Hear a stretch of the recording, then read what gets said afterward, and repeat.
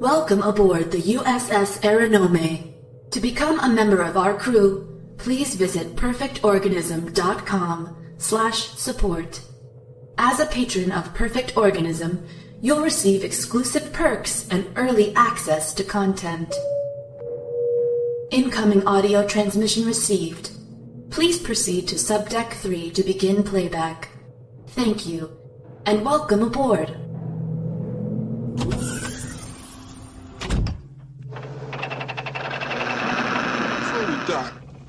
I think we ought to discuss the bonus situation. Right. Brett and I, we think we deserve full shares, right, Right. David? You see, Mr. Park and I feel that the bonus situation is never good. Move! Get out of there!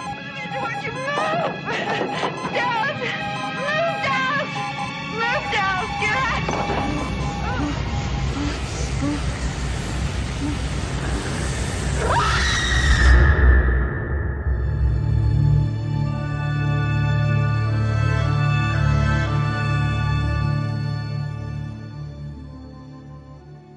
About 8 years ago, I had some time off from homicide, and I went to D.C. with my daughter, who had played around that ship. My oldest daughter, who'd run around on that very ship. She's a lawyer today, and we went to the spot where I was standing, and I was telling her how years before I had stood there listening to Dr. King's speech, and a bus pulled up with a bunch of children from Japan, and they got out of the bus and they ran towards me, and I couldn't understand what they were speaking. I was speaking their language.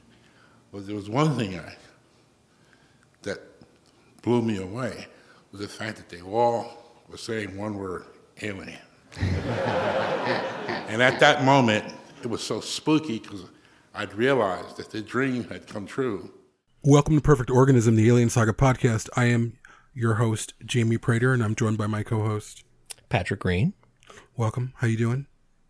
I'm doing great. This is an episode that I've been waiting for a long time.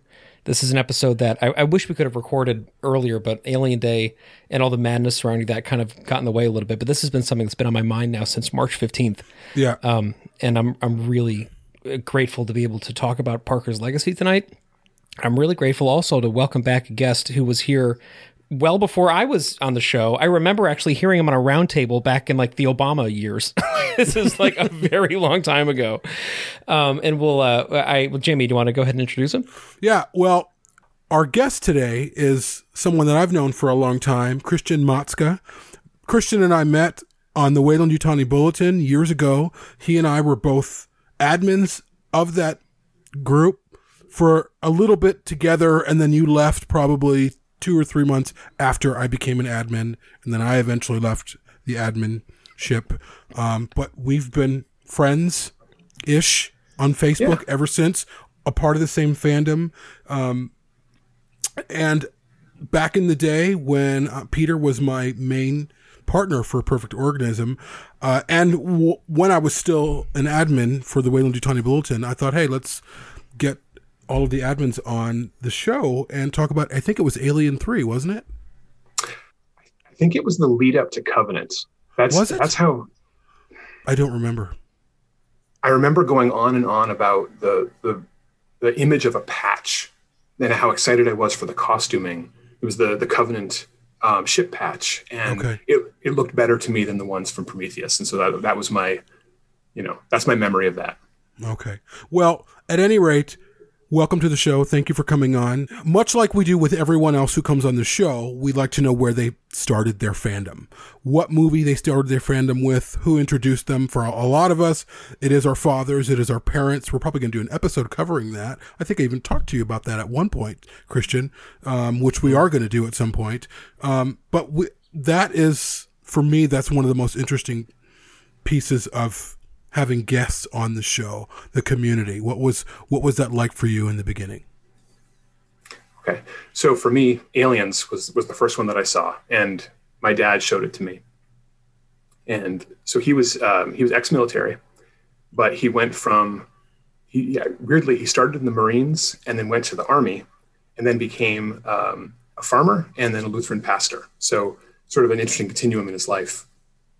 But for some reason, Aliens, especially because he had a crush on Sigourney Weaver, was an important film. And so he showed it to me, younger than he probably would have. And so I very much associate that film with that time period, but also I can't help but associate it with him. And, there's this strong Marine character in Hicks. And he died just before Alien 3 came out. So in a lot of ways, Alien 3 is it's a way for me to mourn, because it was the perfect time. Like, of course, this movie comes out and it's bleak and the Marine is dead and everyone you care about has died, so that the finality of that film really resonates with me. And it took me a lot longer to come around to Alien. Like, I loved it, but it was always my friends and I would watch Alien and Aliens. And I was waiting for Aliens to start, because that's where the things that I had kind of gravitated towards come into the films. But now it's sort of like Alien is a perfect film and really could almost stand on its own. And Aliens is my favorite film of all time. I love that movie. But Alien 3 is the perfect ending, but it's gut-wrenching. I haven't actually watched it in a very long time, because I can't help but associate it with these early feelings. So that's interesting. I think Alien 3 is my favorite, but it's also the hardest film for me to watch, because I associate the Ripley that I meet at that time, the finality of her death, how important she is to me as a character in my life, not wanting to see her go through that again. It's an interesting thing when stories really, they surround your heart and they grab onto it without your control of it. And it's your story. It ends up being your story. And that to me is why films are powerful, why stories are powerful, because it becomes your own. And that's, yeah, I hear you with Alien 3. I listen to the score probably 2 or 3 times a week, but the film itself it's a lot to get through for sure. Yeah. Jamie, you listen to so many scores every week. I've got to keep a running list of this at some point of how many times. The Secret of Nim every day. The Black Stallion every day. Serendipity. Interstellar, probably 3 times a week. 3 times a day? No. I just sit in front of my computer 24/7. I'm serious, for my job and everything. So all I do is listen to music. Alien 3 score is incredible, so I don't blame you for that whatsoever. Sorry, Christian, go ahead. The Alien 3 score, I think, is the best. It's the most. I actually don't know much else by Elliot Goldenthal. Is that his name? Mm-hmm. And so for me, that's it. That's this beautiful piece. Whereas when I hear the other ones, I can't help. James Horner is James Horner. It's like, okay, I can hear the Star Trek 3 borrowings, and once I knew about in the Alien score that they had cribbed a little bit of music from Freud, was it, from one of his previous movies, and shoved it in there for the scene where the acid is dripping through the floors, that wasn't even written for that movie. It right. Just there's also something, the score for Alien is so orchestral, and it feels very 70s, and we're as the movies go on, they each sort of embody the decade that they were made in. But when you get to Alien 3, that score, oh man, play that at my funeral. That's just beautiful. Yeah. Wow. That'd be a pretty epic funeral, I gotta say. I feel like the score of Alien feels, we've talked about this, Patrick, it feels nautical. It feels like I'm on a ship on the sea. I love it for that reason. And I know it's sort of cobbled in some places, much to the chagrin of, Jerry Goldsmith. I was going to say Elliot Goldsmith. I did that on the episode. I said Elliot Goldensmith. Yeah. But yeah, I love that score, even though it wasn't what he intended for the film. It's so unique. It's so wonderful. Also, though, it's worth noting that Howard Hanson's symphonic work is also very prominently actually in our show in the credits you'll hear it. It's not actually Jerry Goldsmith's music. That being said, though, yeah, I think it's an incredible masterpiece. So I'm not shitting on it whatsoever. And I have to say, I still think that that Jed Kurzel's Covenant soundtrack holds up extremely well. I have to say, I still listen to that quite a bit, and that feels very much of its decade to me too. I don't care for the parts where it is echoing Alien so much, but that sort of haunting quality to it is very, very different than the other films. Yeah. Okay. Can I give my Covenant spiel?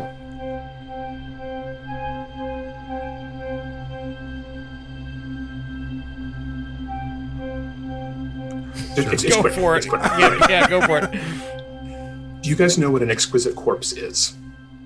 It's a parlor game from the Victorian age or something.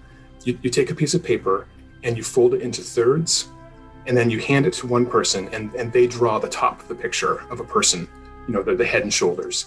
And then they fold it over and they hand it to the next person, and they draw the body, and then you fold it over again, you hand it to a third person, and they draw the legs, and then you open it up, and it's ridiculous, and that's the joke, the hideous corpse, exquisite corpse, excuse me. Anyway, that's what Alien Covenant feels like to me, that you have the whole beginning up until David shows up feels like one take on a prequel to Alien, and then everything from David's entrance until probably the chestburster scene or something is another take, and then from that point on, it's almost like this is what Ridley Scott felt the studio wanted him to do. Like, okay, here's the alien bullshit, and here's the spaceship, and here's the airlock, and there you go. But taken as individual pieces, there's something really interesting about the first two. I don't like the second one as much, but someone recently pointed out how much it seems to borrow from Gothic romance, and especially if you've ever heard the story of Bluebeard's Bride. There's this literary tradition of these very clueless protagonists who are in a dangerous place and make stupid decisions as part of tropes of this genre. And I don't think it necessarily belongs in the movie, but that's definitely what's going on. It's like, oh, fiddly-dee, I'm going to go take a shower now. Like, what? What are you doing that for? So if you can compartmentalize it, there are very, very interesting things happening in that movie. However, for me, Aliens is Alien, Aliens, Alien 3. And that's my solid trilogy. And I said earlier that I thought that Alien was an almost perfect film. And the only reason I say that is because the journey that Ripley goes on over the course of 3 movies, if you take away the second 2, I don't think that her role in the first film is actually as impactful. But when you have the full trajectory of her story, and then you watch the first film again, it enhances her performance so much. So. Yeah. And I think that actually segues pretty nicely into some things that have to do with Parker in this film too, which I hope we get to talk about tonight. And one of those things is heroism, right? Yaphet Kotto, when he signed on for the role, knew, although there's some great mythology around this that I hope we'll unpack tonight, but that he ended up not wanting to die, and that he was sort of going back and forth with Balaji Badeo on the floor and things. But the long and the short of it was he ultimately decided that he was okay with his character dying because he didn't want to be pulled into a franchise, and he wanted to get back to work on other things, and he wanted to be there for this moment in history and drop everything, and then he wanted to go to the next project.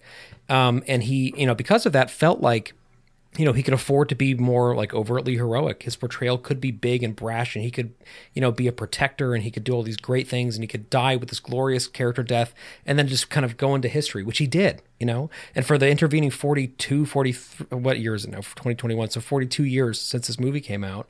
He has been in the history books for all of us, even though his only appearance was this one film as one of an ensemble of characters.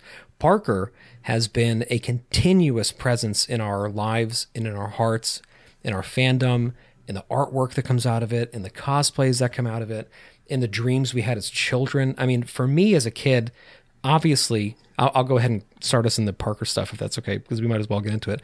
When I was a kid, Sigourney Weaver and Ripley obviously was the most sort of overt, protagonist for me to be, following. And I've talked about this, ad nauseum, but she reminded me a lot of my mother. Even just the way that she looked with her black hair and things. She imprinted on me as a mother figure.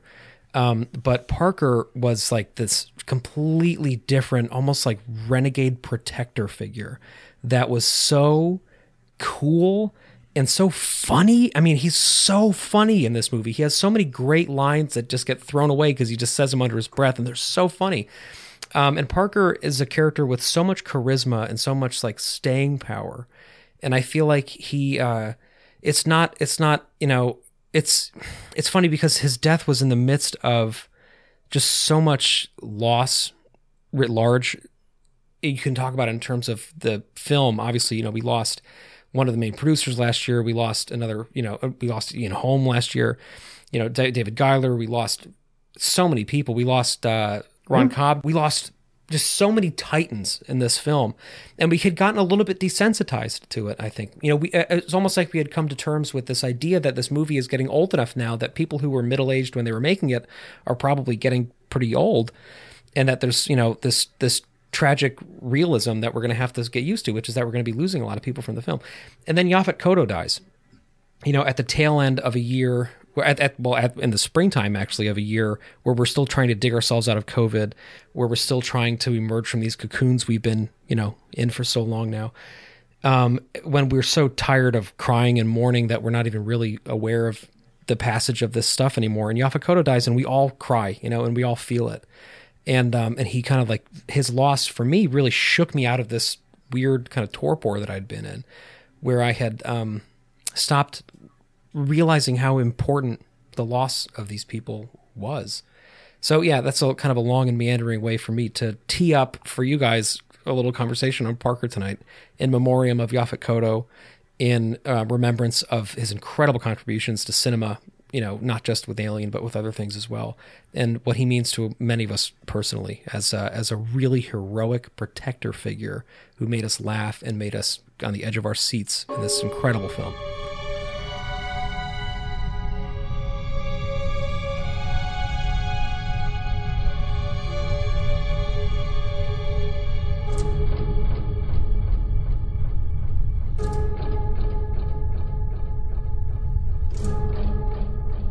I think it's really interesting in Alien that something will happen to a character, and then we cut to Parker. And Parker tells us, what he saw, what he witnessed, and a lesser actor wouldn't have been able to give. I mean, when you watch Yaphet Kotto in that role, he is 100% committed in that moment to the emotion, the fear, that just. You totally believe that his best friend has just died. You totally believe that the captain has disappeared, and the whole business with Lambert, you needed someone who the audience would feel the struggle. He doesn't want to hurt her, but he wants to kill the alien, so the film really depends on his ability to deliver that kind of very, very raw emotion. Yeah, I would agree. I'd like to take a step back and just even talk about the setup for who Parker is. And, sure. And a lot of that has to do with who Yaphet Kotto is. As an actor, he was already breaking barriers as an actor himself. He was on a procedural at the time, which was Homicide, Life on the Street. So he came from that, and he was doing other things. He was in a Bond film. He had lived a life in terms of being an actor where he broke barrier after barrier.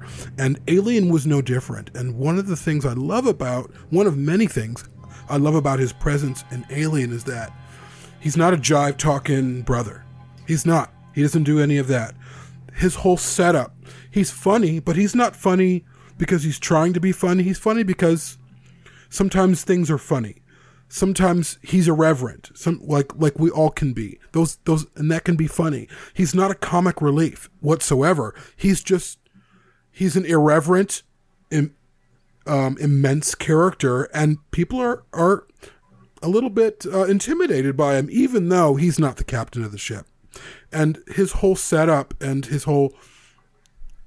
the way he's presented to us, even in the beginning, when they get up from the cryotubes and he's sitting at the table, you're brought right into these characters. You're brought right into who this man is. He's talking the loudest. He's talking over people, and not because he wants to be bossy, but he's passionate. He's a passionate personality, and again, he was not presented as the black character. He was just a character. I don't even see his color in a way, and I think that can be divisive, because I think we should see color. I think that's important. He is important as an actor and a character, in part because of his color. And as someone who is, a black father who there's some similarities there between the way that they look when Yaphet Kotto was younger. And to see someone portrayed like that, especially in the 70s, when there was blaxploitation going on at the time, there was a lot of negative portrayals of black people. And there continue to be.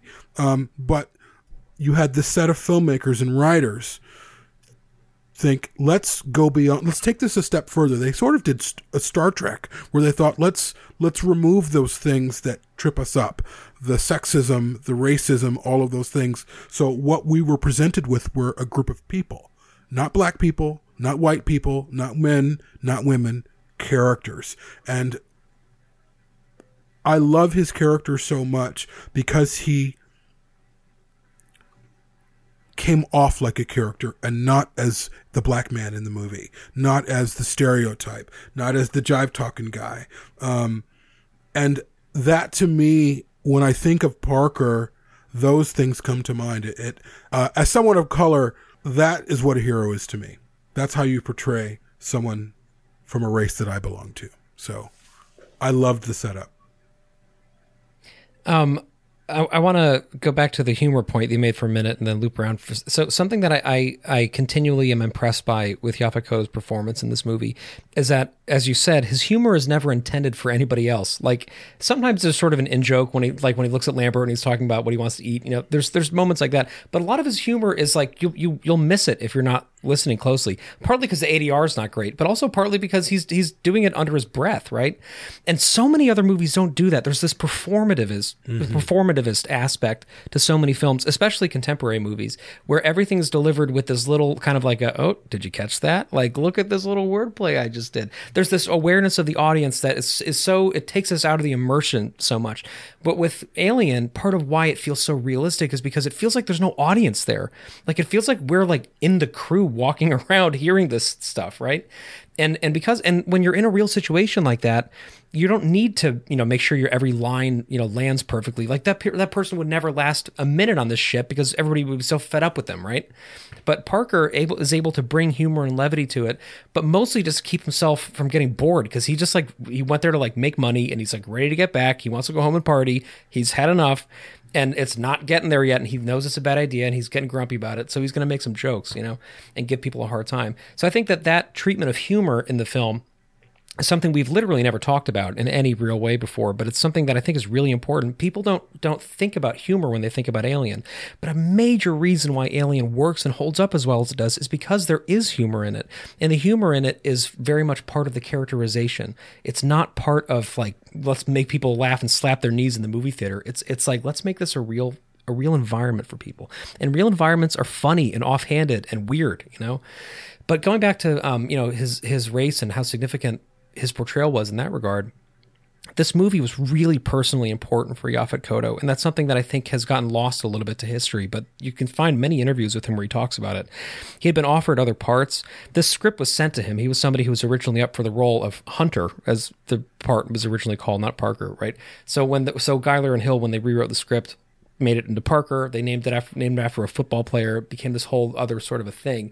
And that was when the script was getting sent out. So we saw this character that was sort of primordial, right?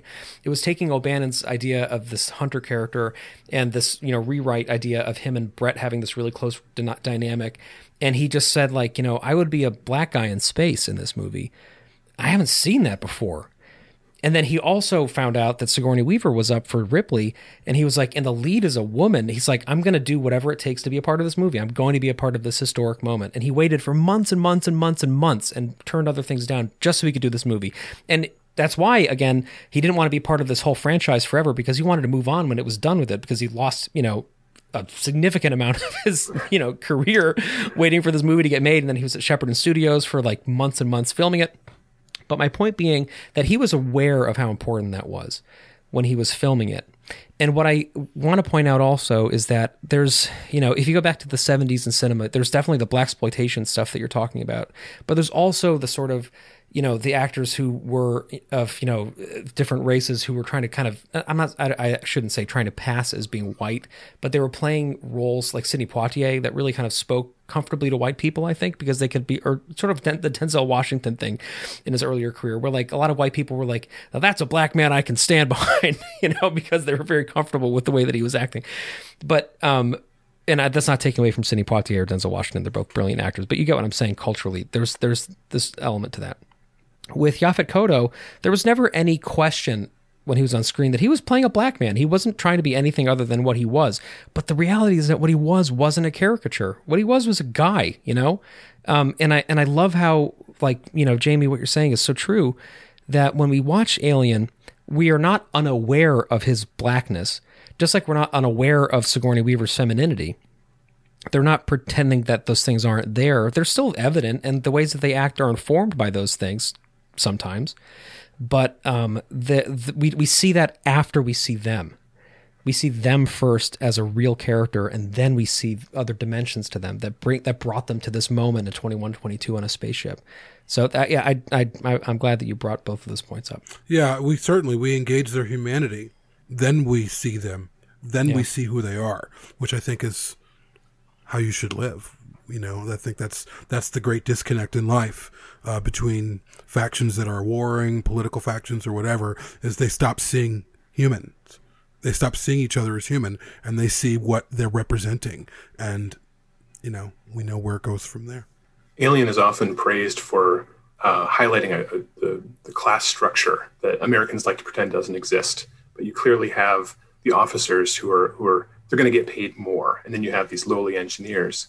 But on top of that, there's an interesting little twist that Parker is the engineer and Brett is his assistant. So you have a black man who has a white man working for him, and it's never commented on. It's just there. If you listen to the dialogue, you pick this up. But the humor, my favorite thing he does is when Parker tells Ash, excuse me, that's my seat. And then he does a little brushing movement. Like there's some, like, what would Ash of all people have left in that seat? But, you got to just clear it off a little bit.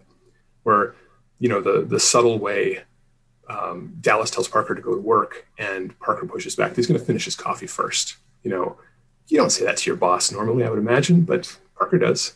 And there is a definite quality to, he fills the space that he's in, and he doesn't mind if he offends other people. There's that great moment when Ripley has come down to make sure that Parker and Brett are doing their job, and they've got the steam going. But Ripley wins the argument. And so when he turns the steam off, Parker's like, shit. Brett's like, what's wrong? What's wrong is that, she got in the last word. She got the better joke, So there's this competition that is really fun to see play out. And I think that you get the sense he enjoys winding Ripley up, but he does respect her and does not respect Ash. Does not respect Ash at all. The dynamic, just briefly, with Ripley and Parker in itself could be, you could write a whole dissertation on that. I think it's so interesting, both from like a gender and ethnicity perspective, but also just from the perspective of they're both people who are super capable and have a lot of like leadership abilities, but aren't in leadership capacity for most of the movie, right? And they're being forced to lead in these kind of weird circumstances. And when they interact, it's there's all these things informing that. And that was obviously on the set was something that Ridley was playing up quite a bit because he was having them antagonize one another somewhat during the filming process. But also like the way that the transference of power happens, right? When Parker decides to go along with Ripley's plan, is a really genuinely powerful moment that feels like more than just two characters deciding to follow a course of action. It really feels like two humans deciding to follow a course of action. And I love how quickly Parker goes along with it. There's this wonderful moment, right, where like they're kind of neck and neck and neck and neck and neck, and they're talking about drawing straws and all these things. And then Ripley wins the argument, like you're saying, right? And Parker goes, "Okay, let's get to work." Right? I love that. I love how he's just like, he just fucking wants to go home and party, and he is just going to do whatever it takes to do that. And I love that about him. To your point, Christian, about the chemistry between Brett and Parker, is Brett is always waiting for Parker's lead in everything. Like, and then even later on, Ripley even knows that. Ripley knows who's in charge, and she's like, he's like a parrot. Like, she's telling Parker like your assistant's like a parrot. You know, like she's talking to Parker because only Parker can get through to Brett. And that's how it goes. And you're so right in terms of like you have this white man. I mean, if we look at it on face value, you have a white man working for the black man. I mean, that's unheard of. It's certainly at that time in film, but also I think it's really important to make note of what was happening in film in the 70s. Things were exploding. Things were changing. I mean, you had like one of the films that I love with Jane Fonda called Klute. Well, she plays a prostitute in New York City, and that film just flipped the script in so many ways. And that was happening a lot. There was a lot of films in the 70s that were coming out that were pushing the boundaries, that were pushing up against old stereotypes. They were saying, no, we're not doing that anymore. We're doing something different. And even the sense of realism that's everywhere in films made in the 70s and very evident in Alien, where people are talking over each other and sometimes it's hard to make things out. But that was a specific choice that they made to make films feel real, because Hollywood came from a history where it was all so scripted and everything was so perfect and picturesque. Nothing felt real. So then the 70s rolled in, late 60s, 70s. The late 60s is when it started. Then the 70s rolled in and you had these filmmakers who were growing up in the 60s and the 50s, and they're like, yes, we love movies, but we don't want to make those movies anymore. And they were also seeing the disparity between people of color. You know, they were at the end of the civil rights movement. I mean, not like it had ever ended, but it was the size that it was. That era in the civil rights movement was coming to an end, or it was really quieting down. And a lot of the films were reflecting what those consequences were, what had changed, what was changing.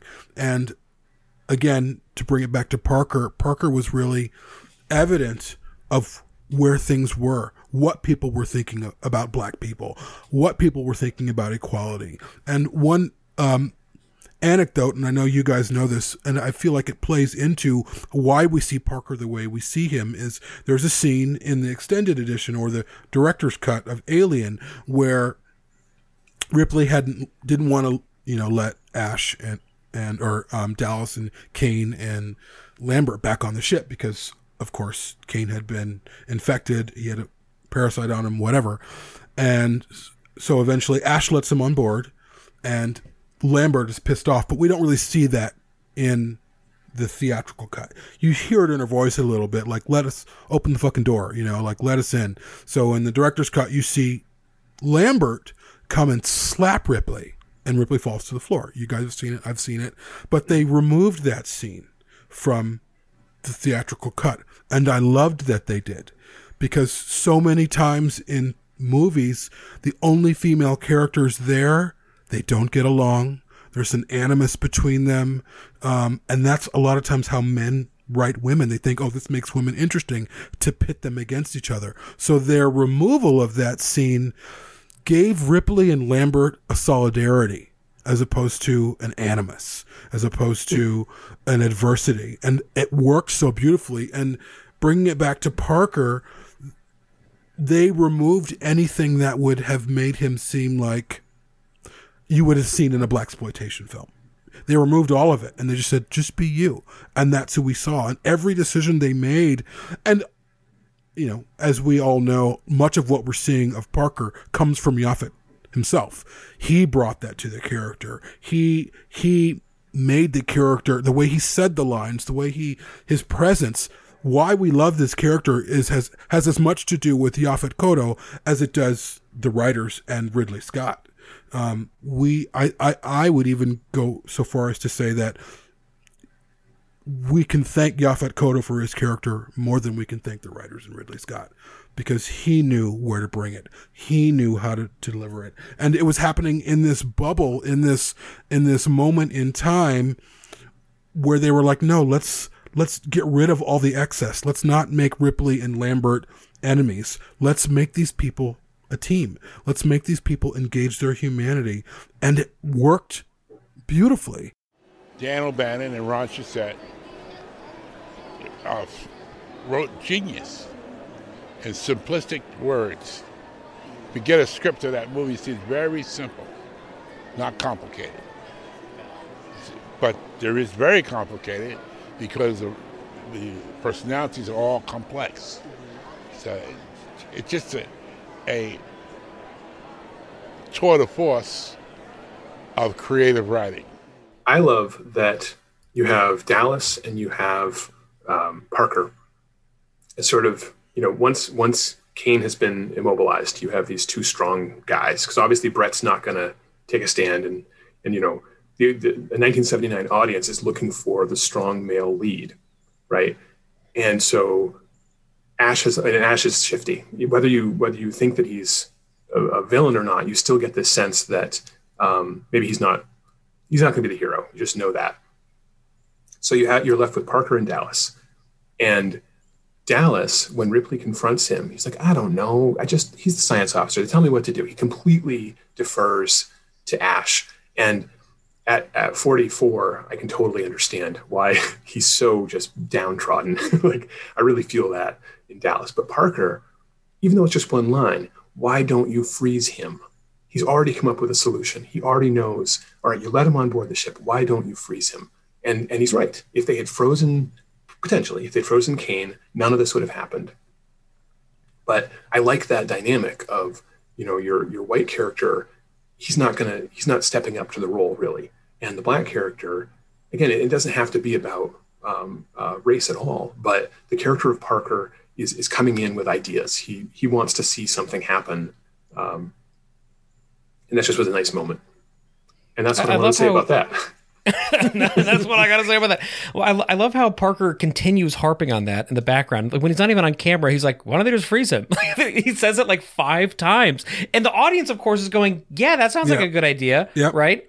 And it's also interesting to note, I hadn't really thought about this, but when Ash lets them back on the ship, it does not register, and I'm sure it didn't register when I was 7 seeing it for the first time either. It doesn't register as a heroic act, although it kind of should in terms of like Hollywood filmmaking, right? Like we're used to the character who breaks the rules to do the quote unquote right thing being heroic. And when Ash does it, it's a testament to the filmmaking, obviously, that it reads so clearly, but it doesn't feel like a moment of heroism, even though he's doing the quote unquote, heroic thing. But back to Parker for a second. Those moments off camera, like that one where he's again harping on why can't they just freeze Kane? Those moments where he talks about what the reason why nobody comes down here anymore is her personality, right? When he's giving Brett shit. A lot of the dialogue in it that feels improvised because of Yaphet Kotto's performance wasn't. A lot of it is actually in the script. The personality line, I think, was improvised. But what was amazing is when you go through with the actual shooting script that they used, you realize that he is on book for the vast majority of it. And it's such a testament to Yaphet Kotto's performance style that he can come across extemporaneous like that. And I think that it's not that that's a lost art, but it's an art that's very much in keeping with the cinema verite traditions into which Alien was born, right? Like Jamie was saying, the conventions of cinema in the 70s were so dissimilar from conventions of cinema in the 50s and 60s, especially in Hollywood, right? Which this is technically is Hollywood because it's a Hollywood studio, even though they made it in England. But you go to, European cinema in the 50s and 60s, and they were already doing all the things that we see, many of the things that we see in Alien, but Hollywood was sort of oblivious to it. And then once it hit Hollywood in the 70s, everybody started making these great things. And you started being able to get away with performances like that where, characters were speaking under their breath, where characters were out of frame, continuing conversations on, where characters were talking over one another, like Jamie said, where characters were kind of inaudible. And Yaphet Kotto is an actor who I don't think I would have cast in this part, because to me, Yaphet Kotto reads too charismatic. He's too larger than life, like in a lot of his other portrayals, like when he's a Bond villain, for example. He's just like so magnetic. He's such a presence on screen. And in a cast where like everybody is playing their presence down so much, I would have thought, had I been the casting director, that Yaphet Kotto wouldn't have fit into that. And it's such a testament to Yaphet Kotto as an actor and as just a member of an ensemble that he really did. He like brought himself to this level where he came across like just one of the crew, even though he broke out of that frequently. He never came across like he was, hogging the screen. He was never chewing the scenery. He was always just adding to it, and he was always reacting in the moment to it. And that, as an actor, is such a hard thing to do, especially when you have a script in front of you. Because at the end of the day, even if you've memorized everything and you're off book and you've rehearsed it 1,000 times, you're still reading somebody else's words fundamentally. But Yaphet Kotto, over and over again in his career, did this thing where he started taking on the characters that he was playing. He started taking it very personally, right? Like he started saying, I think my character, like he was in talking about his role in the Bond franchise, saying that he never saw his character as a villain because his character's motivations were totally sound, right? And so like he was always kind of surprised, even though he knew he was playing the antagonist, he was always surprised when people would mention that, because to him, he never saw it like that, because he played the character in a real way and he saw things through the character's eyes. And I really get a sense that a lot of the amazing dialogue and the interactions that Parker has in Alien come from this sense that Yaphet Kotto, over his 4 months at Shepperton, became one with this character. He really understood who Parker was.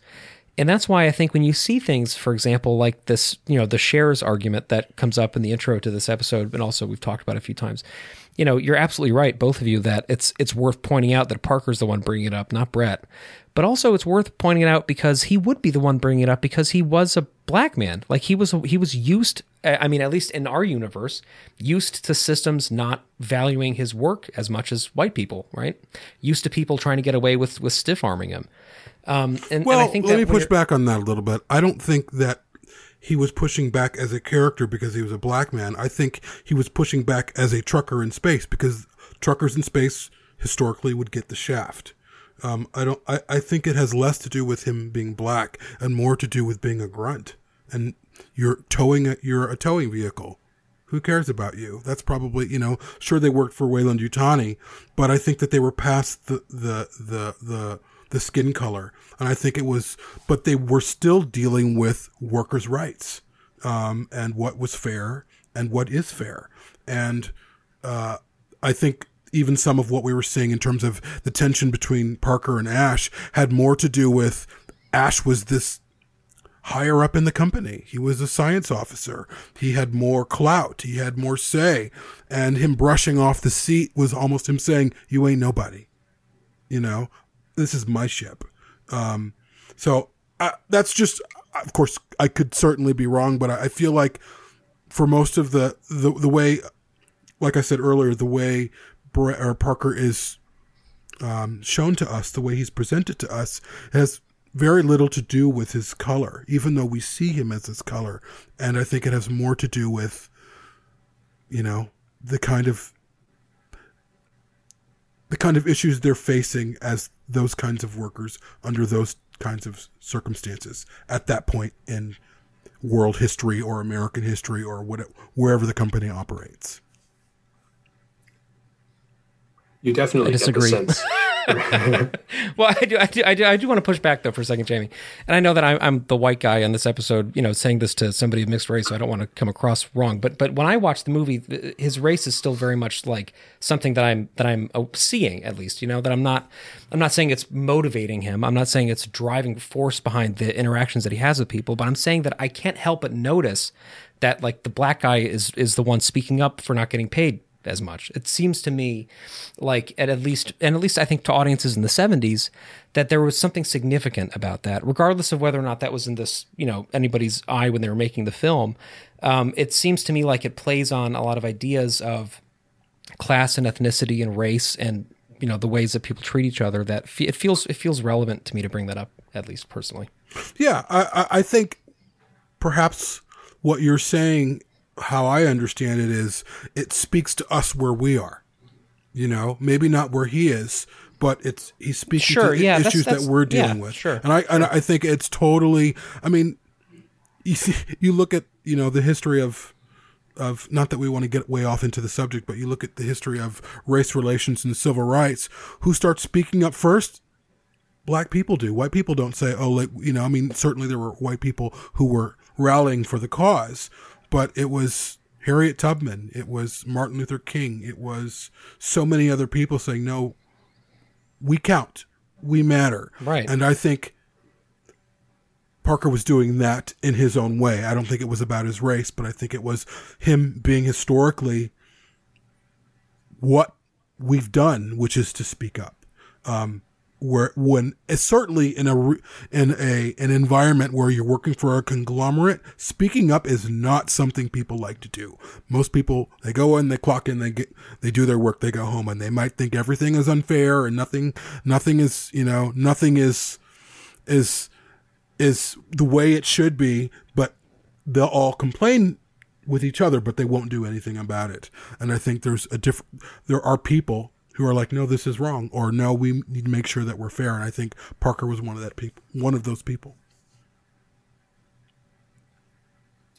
Do you think, though, it's an early insight into his character that he doesn't feel that he's being paid a fair wage, but do you think he actually could, he's talking to the ship's captain, not to a higher up in the company. Is this a conversation they've had multiple times? Is this something that is a sticking point for him? Because Dallas is very dismissive, but it's not rude so much as I've gone over this with you, is the sense that I get. I'm just kind of curious. It's one of the first things we hear from him, and he's coaxing Brett to speak up and all this. I just wonder, is it a cause that he's fighting for, or is this is just the they think they're about to dock. They think they're having one last meal, and then they're going to call Antarctica, and they're going to, land on the planet. So is this like his last ditch effort before they're back on Earth to try to affect the amount of money he'll get? And what does that say about him as a character? Yeah, there's a lot of history there in those interactions, right? You're totally right. And Dallas literally says to him, like, "Yeah, we've been through this before. You'll get your shares." And Parker is clearly not taking it. He's like, "Yeah, but let's be specific about it. Like, can we get this in writing somewhere?" And then of course, every step of the way, when they disembark and they go onto the planetoid, and when they go back up, and then they have to wait longer because of the containment protocol breach. The whole time Parker's like, this is like on the clock, right? Like, are people forgetting about the fact that we're still being paid to do this right now? And he has this like real connection to it. And it's something to me that always feels inescapably important about him is that he's he is a higher up in the company, but he's a higher up among the blue collar contingent of the company, right? He's a supervising engineer. This is a guy in his mid 40s. He's been at this job for a long time. He is, as we said, supervising, a very capable technical officer, but underneath him, engineer. He's somebody who has been on a lot of missions. He's done a lot of stuff, and he's excited to go back home. He's rotating off, and yet he's still not being treated fairly for that time. So of course, race, may or may not have anything to do with that. Who knows? But I think it's indisputable that Weyland-Yutani as a corporation gets away with mistreating people a lot, and the people who tend to get mistreated often are working class people, are people who can't, they can't organize against, management. They're people who can't take the time off to go protest. They're people who can't, they can't get away with, not going on a mission to spend more time with their kids, because if they don't, they're going to lose their house back on Earth. He has been through the ring around this for decades. And the Parker that we see in this film is a Parker who's fed up with this bullshit, and there's something really refreshing about that also, I think, and something really humanizing about it, because we talk all the time about this truckers in space idea, but we don't talk a lot more about that beyond just the aesthetic of it, right? I feel like truckers in space has become this sort of shorthand for talking about cassette futurism, right? Like when we talk about truckers in space, we talk about the fact that they're just sort of driving in a dingy truck and they're kind of walking around. They don't look, flashy. They're not they don't look like they're in Star Wars or Star Trek. They're just very regular Joes kind of walking around in the ship. But there's something really more, I think, philosophically important that we should bring up more about that, which is that they are working class people in space. And that as a trope is something that I don't think has been done at all outside of Alien, has it? I mean, it's always the exceptional people. It's always the people in Armageddon going to blow up an asteroid, or it's the people in Star Trek going to explore the great beyond and, colonize worlds and meet other races. It's never just the people who are just trying to make a fucking living and get home to see their kids again. And that still today, I think, rings so true in a day where income inequality is so incredibly rife, where people are treated like shit all the time by corporations who get away with it every step of the way. These themes speak incredibly well to us in our modern world, I think. I'd agree. I think for me, in terms of truckers in space, I don't know about you, Christian. When I've used that term, when I've heard that term, I have always thought blue collar people in space. That to me is what it means. It means the lower class, these are the jobs that you get. You're not going to go explore new worlds unless you're pulled to a new world like they were. You're doing the grunt work. There are people out exploring, like on the Prometheus or whatever, or like you have the Covenant. They're going to a different world to colonize it. And then you have the people who are the grunts. And they'd like to do more, but this is the only job that they can get. And that to me is what a trucker in space is. But I also think, to your point though, Patrick, it's these people we're seeing. I think one of the reasons why Alien is so, why it makes it such a grand impression on me, and definitely fandom, is that much like Aliens, these people are relatable. These aren't these crazy rich scientists speaking a language we don't understand in terms of what they're doing, what they're researching. They're just like you and me, and they're like, oh, we're in this situation and we got to make the best of it. That's why this series has been so amazing, I think. And that's what I hope it gets back to, is that everyone was relatable. Everyone felt like you and me. Everyone had a job they had to do. We weren't all happy doing it all the time, and we had to make peace with it. And it is so embodied in the characters in Alien, the best, and then of course we have Aliens. And even in Aliens, you had Marines, but they were grunts too. They were just doing this grunt work of Weyland-Yutani. They were nobodies. They were expendable as much as the crew of the Nostromo was. And then of course you go to Alien 3 and you have prisoners on the planet, and they were expendable too. They were no one. And they were trying crud. to... Yeah, they were crud. They think we're crud. That's a great scene. There's this great trick that's pulled, isn't there, where, Brett and Parker have this tension with the officers because the officers are getting paid more on the Nostromo. But that's not the officers' fault. That's the company's fault. The company is playing these two groups of expendable people against each other, so that, you have this weird class tension over a percentage. And in the end, they're all going to get screwed over. The company is willing to let all of these people go. And, when you get to Aliens, there's also, if you watch the extended cut, there's this nuance, because you have the company guys in their blue shirts with their little tags, but then walking around behind them are the grunts again. You have these, the guys in the hard hats and the rain slickers that clearly aren't making enough money, because that's why the Jordan family is out there. They're wildcatters are trying to strike it rich because no one's getting paid enough in this entire universe.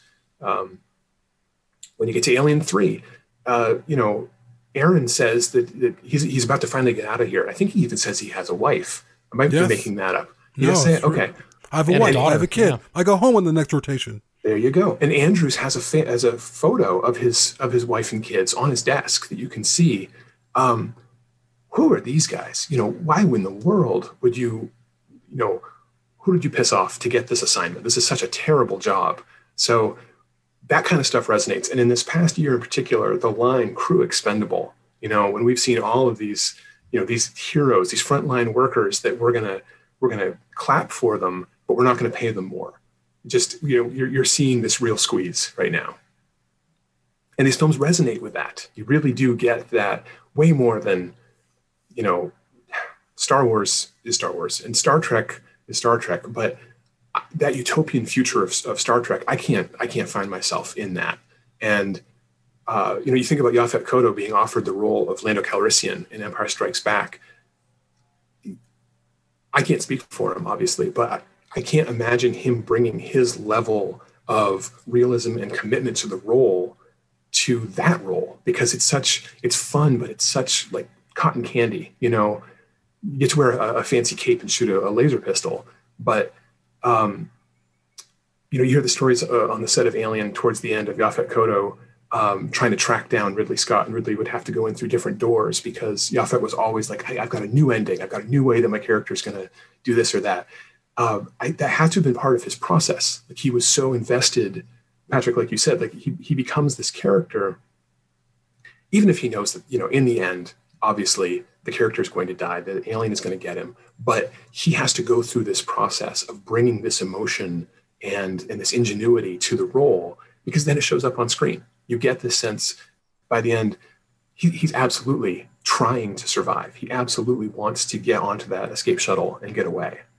Totally. And he's invested in others' survival too, which I think is something that it's easy to forget about with Parker, because it's easy to watch Alien and assume that everybody is heroic in it because they're all fighting against this, terrifying thing and they're all being fucked over by the company. But for the most part, the crew is sort of in it to get out, right? They're just trying to get off the ship.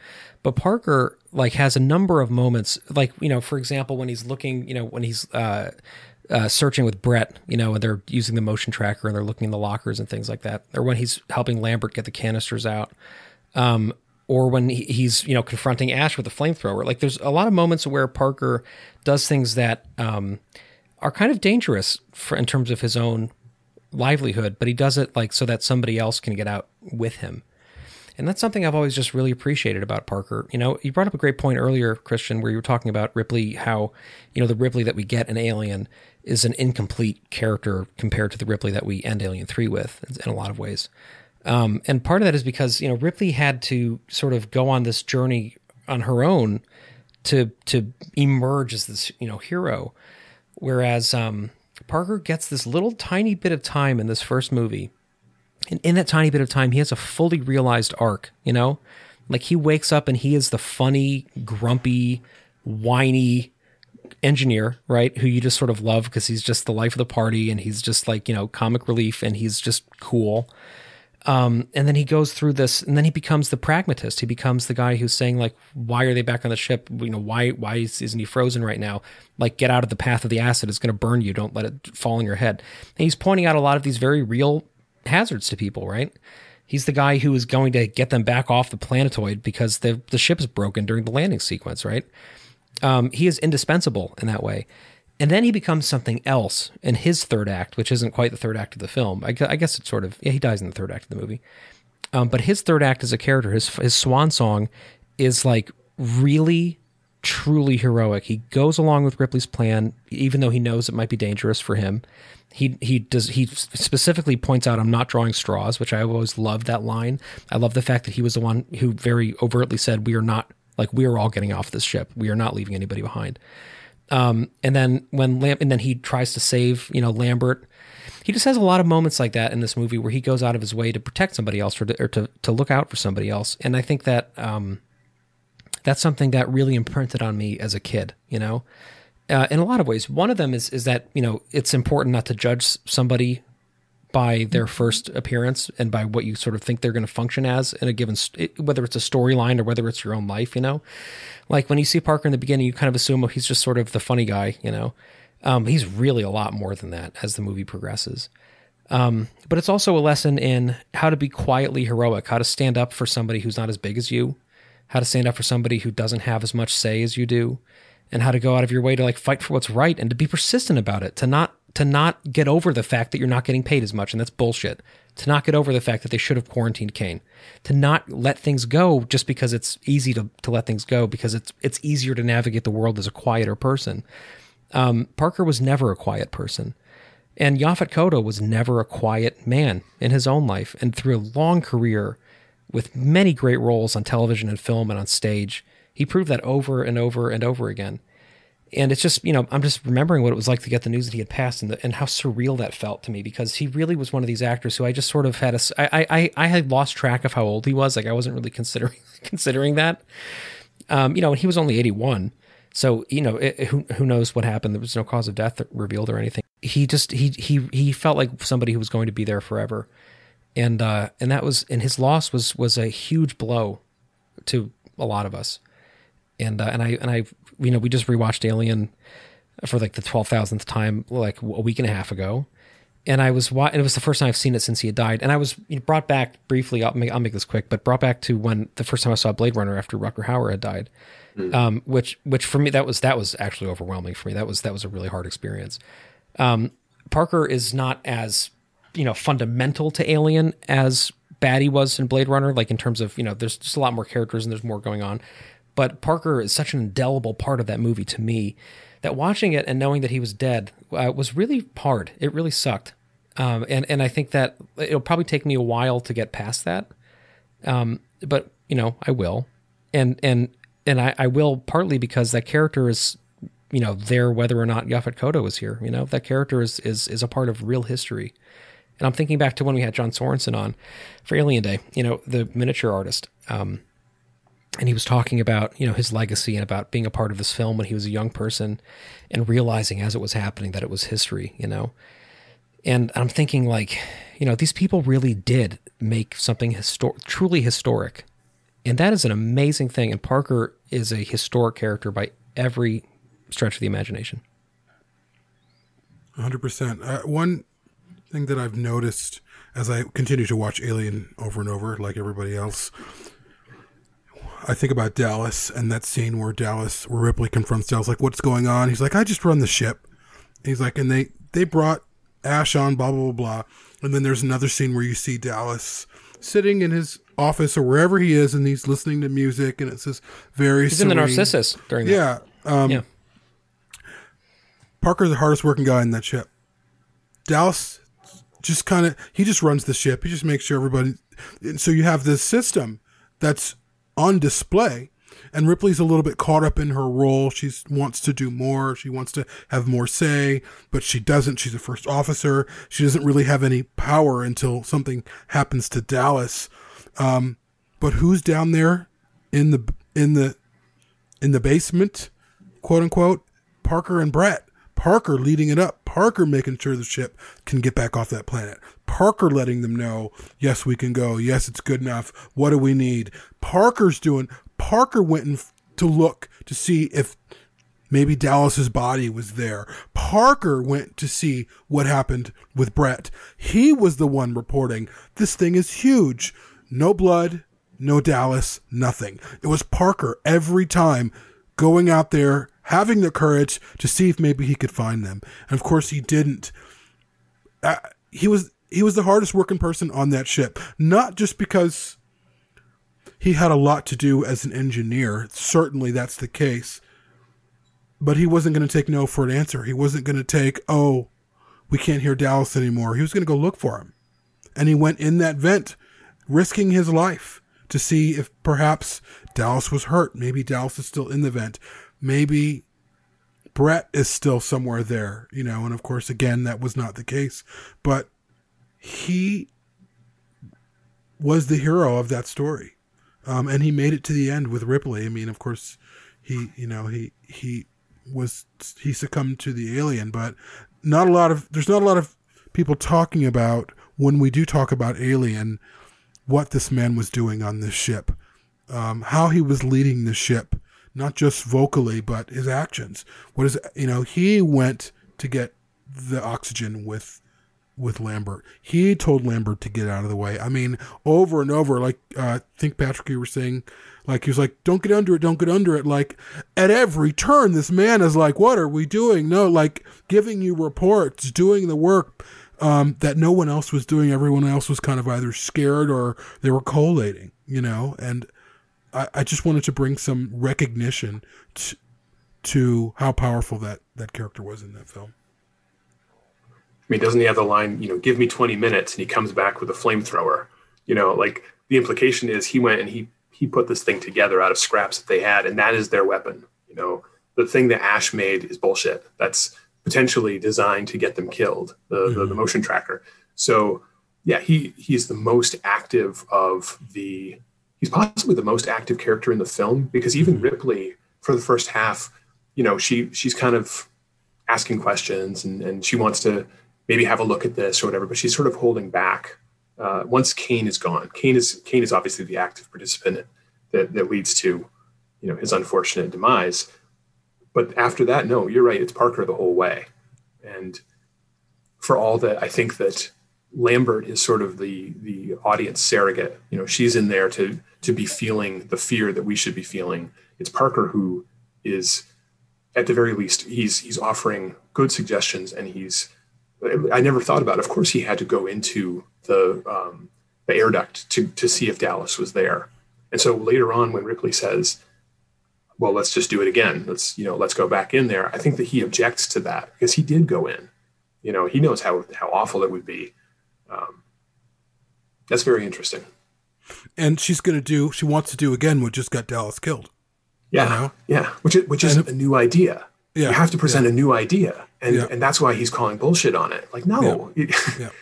you know, don't send another person in to do the exact same thing. Yeah. And then I'll have to go in to dig their body out. You know, Yeah.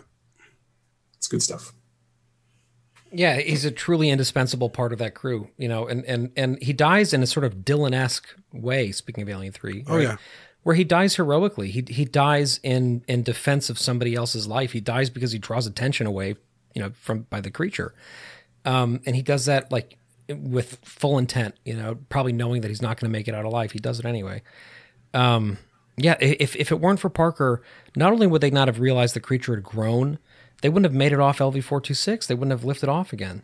You know, if it weren't for Parker, they would not have had an incinerator unit. If it weren't for Parker, Ash would have choked Ripley with a magazine. If it weren't for Parker, the Ash, you know, android, having been decapitated, would very likely still be able to control the mother system somehow. He went back and burned it, you know. If it weren't for Parker, just so many things wouldn't have happened.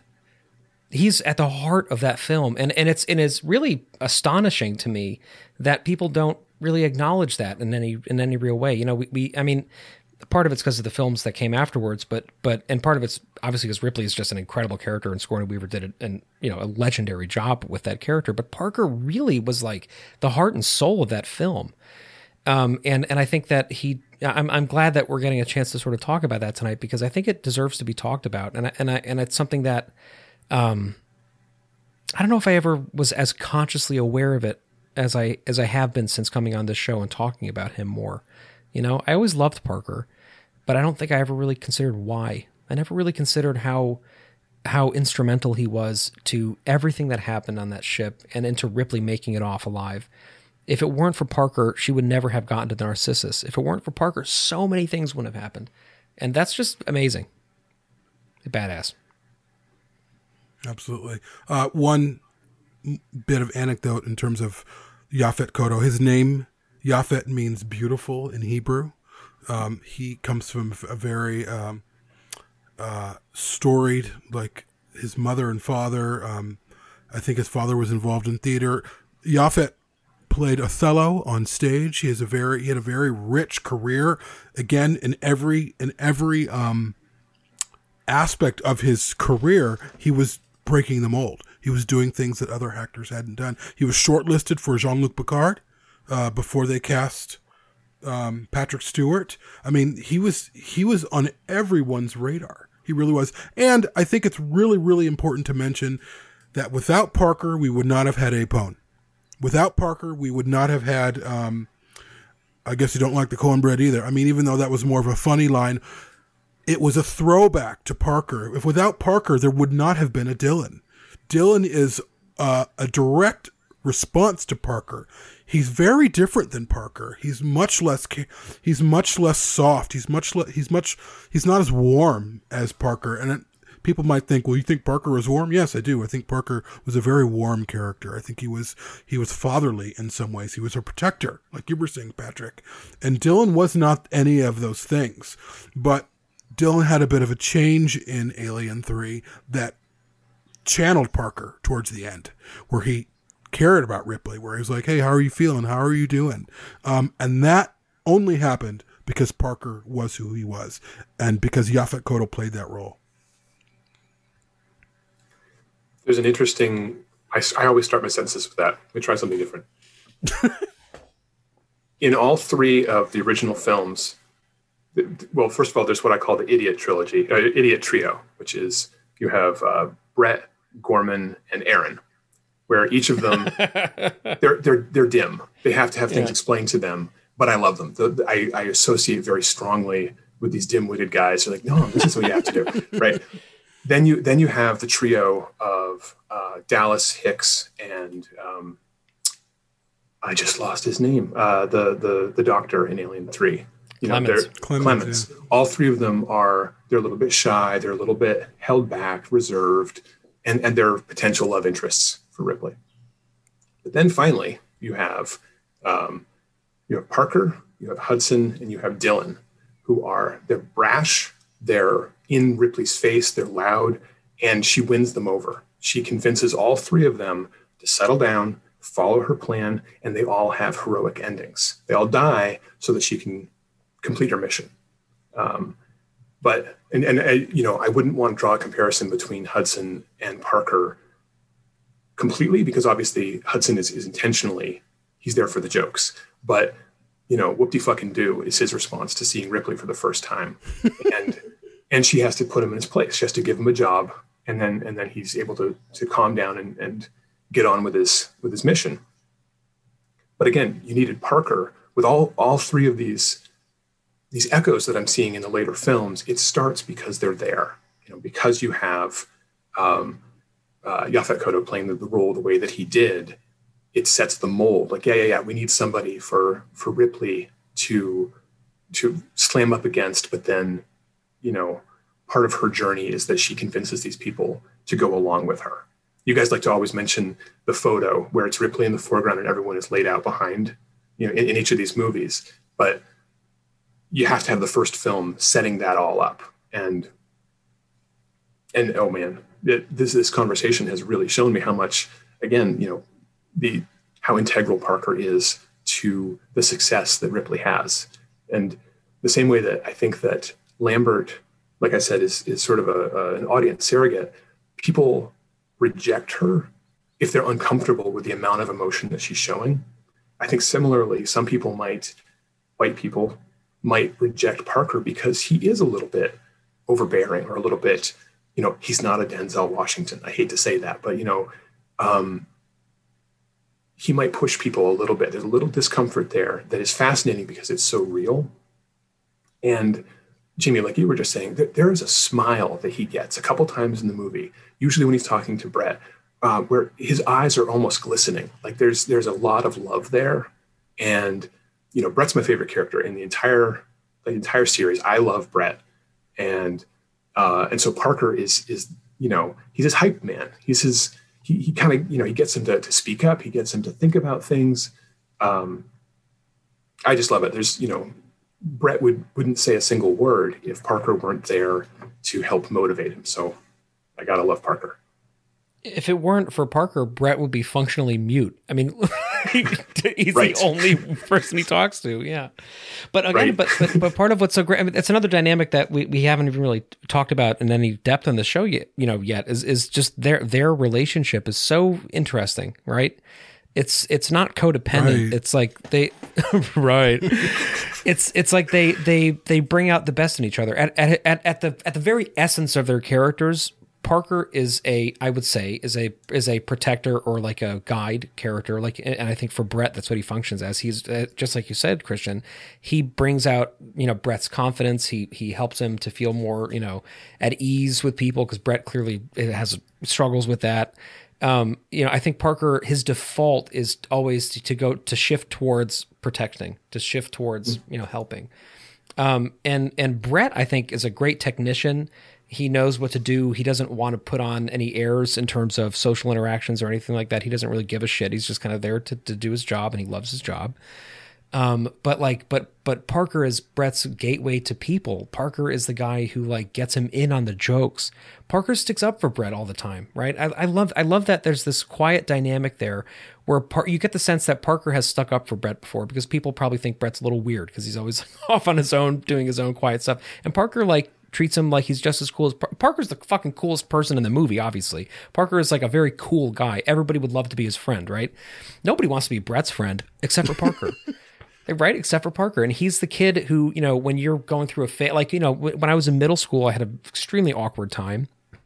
And, he was the popular kid who would be like, hey, you know what? Why don't you come over to my house, And not feel embarrassed about it. He was the guy who would, stick up for the kid who got beaten up on the playground. And that is a dynamic that I think is great. And I also think it's great because it's really authentic, friendship. It's something that we talked a little bit about on Shoulder of Orion last night. It's pretty rare that we see real male loving friendships on film that aren't tied to war, or that aren't tied to things that, I don't want to say necessitate friendship, because obviously friendship is born sometimes in conflict, or it's born through trying to survive something together or something like that. But a lot of the time in Hollywood movies, it's male friendship is either played for laughs, for no homo jokes, or it's played for we're brothers in arms together, going to battle. It's pretty rare that you just see really good friends who are really different from each other and just really appreciate each other's company. And this whole movie, at least as much of it as Brett is in with Parker, we see that dynamic just so eloquently stated. They're just two buddies who look out for each other and are very dissimilar. And yet that's part of what's so great about them. Now, have you guys talked at all about the crew bios that the biographies? Yeah, the Nostromo, right? files. Yeah. And how Dallas and Parker are veterans. In fact, they were, I think they were in a prison camp together. And there's this whole weird backstory that maybe that's what was written, maybe it wasn't. I think it's a little controversial where those come from. But anyway, you don't see that on screen at all. I don't get any sense that Parker and Dallas have that kind of, like you were just saying, that, brothers in arms sort of, well, we were in Vietnam together. So now we're, I don't see that at all, but I definitely see this very, very interesting and very, very believable friendship between these two guys. You're making me love Parker so much right now. I know, right? Those cards are really. We should do a whole episode on those cards. Although that's a those cards story. though didn't Cameron write those bios for Aliens? Well, there's two different sets. Ridley did them for Alien as well. Oh, okay. Somebody did, but I haven't read the originals. I need to. Okay, so there's the set that supposedly is what Ridley gave the actors. Then there's what's behind Ripley in the inquest scene in Aliens, right, in on the screen, Mm-hmm. and they're not the same. Sometimes there's interesting overlaps. So the one in Aliens is where we learn that Lambert is actually transgender, and that Dallas had worked for the Tyrell Corporation. It's right there on the screen. You can see it. But these earlier ones are very 70s. There's sort of a slightly more Buck Rogers feel to them. Yeah. But do you remember what Parker's job was in those cards? Crap, no. He was a race car mechanic. That's right. Yeah. And in Iranistan, like they combined. Yeah, right, exactly. Yeah. That's funny. That one scene when Ripley goes down, she's like, "I'm coming down," or whatever she says. I remember when I was younger and I'd watch that scene and she would be there and they're on one side and she's on the other and there's smoke. And of course he's making it difficult to hear, like he's giving her shit. But I always remember feeling like, I wish I was down there with them. It just seemed like they were having the best time. Like They were just friends. They were shit talking. They were drinking. Their friendship is palpable to me. I think we all have friends. Even in this show, myself and Patrick, or certainly myself and Patrick and Dan, who does Shoulder of Orion with us, we have a sense of that camaraderie where we give each other shit, but we have a job to do, I love how beautiful they presented their friendship and how authentic it was and how also intimate it was, too. There's a real closeness. Like you could, at least from my perspective, there was something about Brett. He needed to be around Parker. Parker was his voice, literally his voice. I think Brett was probably more of a savant, or maybe not quite a savant, but he was gifted to do what he could do. That's why he's on that ship. But he wasn't great with people skills. There's plenty of people like that who are really good at a job, but when it comes to like engaging, they're like awkward. I don't know what to do. And I think Brett is one of those people. And Parker was just the companion he needed to be his voice, to be funny, and to get the job done. And it's just, every time I see them together, it's perfection. The scene that really sums that up, though, is when Brett lets the cat go with a net. and he doesn't understand. He doesn't know why they're upset with him. And Parker doesn't really yell at him so much as, he does this laugh that it's the stress laugh, like, I can't believe that you don't understand and you fucked this up, but you got to go deal with it. You've got to catch the cat. And I don't know, there's a few times where Brett has this, he's completely out of his element. He doesn't understand what's going on. When the pencil gets handed back to him with the acid burn, like he's just kind of looking at it, Yeah. So, their interaction in that moment is really telling. That's a great point, Christian. When Brett, fucks that up and Parker points out what's wrong, he is so freaked out for one thing and genuinely jittery about the jump scare that he just had, but also the implications for this not being able to be trackable, right? But the way that he deals with Brett is way better than I would have dealt with Brett in that scenario, right?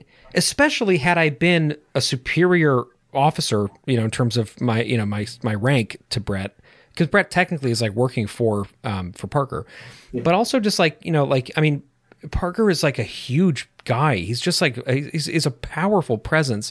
And it would have been very easy for him to have intimidated Brett in that moment into doing the right thing. And I feel like, on my worst days that I might have done something like that too. I might have been angry at Brett and yelled at him and told him like, what the fuck is wrong with you? And then regretted it later. Parker doesn't do that. Even in the heat of that moment, he points out what happened. And then he very matter-of-factly says rightly that now you got to deal with it, right? And even though he's scared and even though he's, overwhelmed, I feel like he does such a great job of still having that warmth with Brett that Brett really needs to be himself. So anyway, I know we need to wrap soon. I just want to, I guess in closing, just say what a pleasure it is to talk about this character with both of you. What a pleasure it has been to see the outpouring of love from the community for this character since Yaphet Kotto died, and just what a bigger part of this film he was than I think many of us realize until we sit down and really analyze it. And tonight we've gone through all the ways in which he was instrumental to the survival of at least of Ripley getting off the ship, but also just of people making it as far as they did, but also just how much he imprinted on us. For many of us, we saw this movie as young people, as kids. Jamie was in his late middle age when he saw it. Jamie saw it from the fucking nursing home. I feel better because me and Christian are the same age, so you can't. Yeah, you were in the nursing home together when the movie came out. It was a reel-to-reel thing. They had the little clicker. No, but most we see it when we're kids, right? My children have loved this movie, and they saw it when they were 7 and 4, right? And there is something, and again, this isn't necessarily to bring up race unnecessarily, but as a white guy, I will say that I think it was probably a good thing for me as a young person to see a black character that I really looked up to and admired like that, who wasn't afraid to be exactly who he was, and who was not a stereotype whatsoever. And it's healthy for especially young people who are not of color or minorities to see that, I think. So that's just from a personal perspective, I think an important part of his character to me as a young person. But more than that, I think it was a really great way for me to see how to be a better person, right? In times of conflict and in times of non-conflict. Just how to be a better friend, how to be a better member of a team, how to be adaptive, how to be the smart guy and the cool guy at the same time, how to be tough while being soft, and how incredibly heroic it is to be funny. And I really actually genuinely mean that, and I'm not being facetious. It is really hard to wake up out of cryosleep. I'm imagining it would be hard. I haven't done this yet. But to wake up out of cryosleep, find out that you're not home yet, realize you're not being paid as much as everybody else, and that you're probably late for a million things, and still make people laugh. There's something really beautiful about that, about the guy who takes the time below decks, even though like he's even more stressed out and getting paid even less than he was at the beginning of this whole shit show, to make this, taciturn friend that he has laugh at a joke while they're getting steam blown on their faces. There's something truly heroic about that. And I think we all have stories of people like that in our own lives. People who, when they were sick, went out of their way to make us feel better. People who, when they were afraid, made a joke so that we wouldn't have to be afraid along with them. Parker is that person. And that's a really useful thing for us to see, I think, as men, as humans, as science fiction fans. And so my final thought is just thanking Yaphet Kotto for doing that and for showing me the real heroism of humor at the ass end of space. Agreed. I would say for my, I suppose, closing thoughts, what I love about Parker is that he has lived in me since I've seen Alien. Part of who I am and part of what makes me me is these characters I got to experience as a child. And Parker was one of them. I mean, obviously Ripley is really important to me, and she's a big part of who I am as a person, and has been fundamental in my own voice. but also what has informed that is Parker. I am me because Yaphet Kotto was Parker. There are characters in your lives, in our lives, that give us a voice, or that they tell us, use your voice. It's okay. It might be scary, but you'll be okay. Use your voice. And Parker was one of those people. So I will always, I won't see him the same way. Even based off this discussion we're having tonight, I'm going to look at him differently. I'm going to watch Alien differently now. I'm going to pick up different things from him. He is as much a hero as Ripley was in that film. And he left the story doing what heroes do, giving their lives for someone else. There's a great line from the second of the Magician's novels by Lev Grossman, where that the hero doesn't win, the hero pays the price. I'm pretty sure that's how it goes. That, a bad thing may happen to a hero. That doesn't make them not the hero. And so in this case, I agree. The next time I watch this, I'm going to be watching specifically for Parker, because there's so much more. He self-advocates, for one thing. He's looking after his own interests, and I on some level I knew how much he was looking out for Brett, but this discussion has really brought that out for me as an absolute Brett fan. But also I want to watch it again because, like we were saying, he doesn't yell at Brett when Brett messes up. He doesn't hit Brett, but he does send Brett off to his death.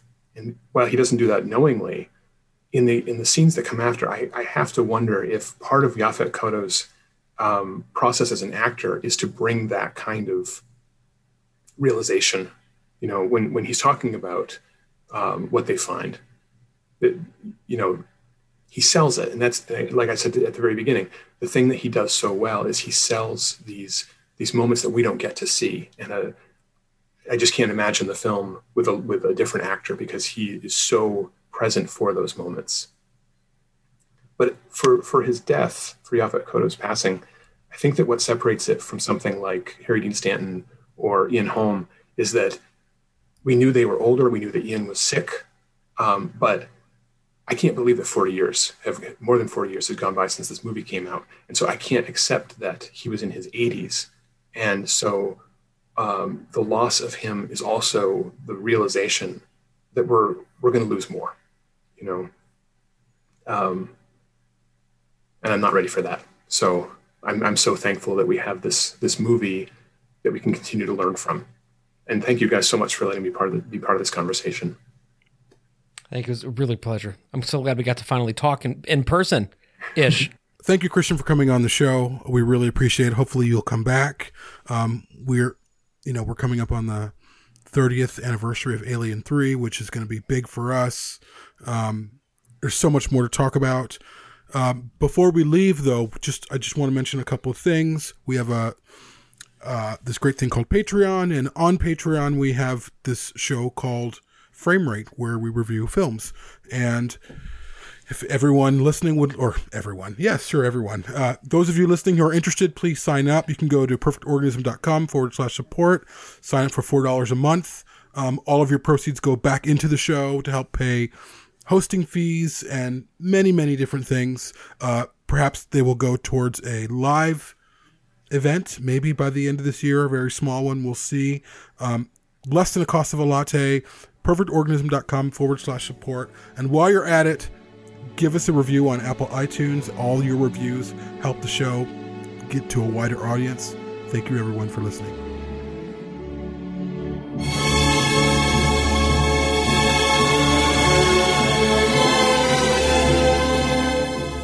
For more on Perfect Organism, the Alien Saga podcast, please visit perfectorganism.com.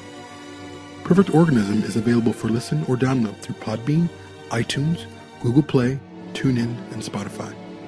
If you'd like to support the show, please visit perfectorganism.com/support. Thank you.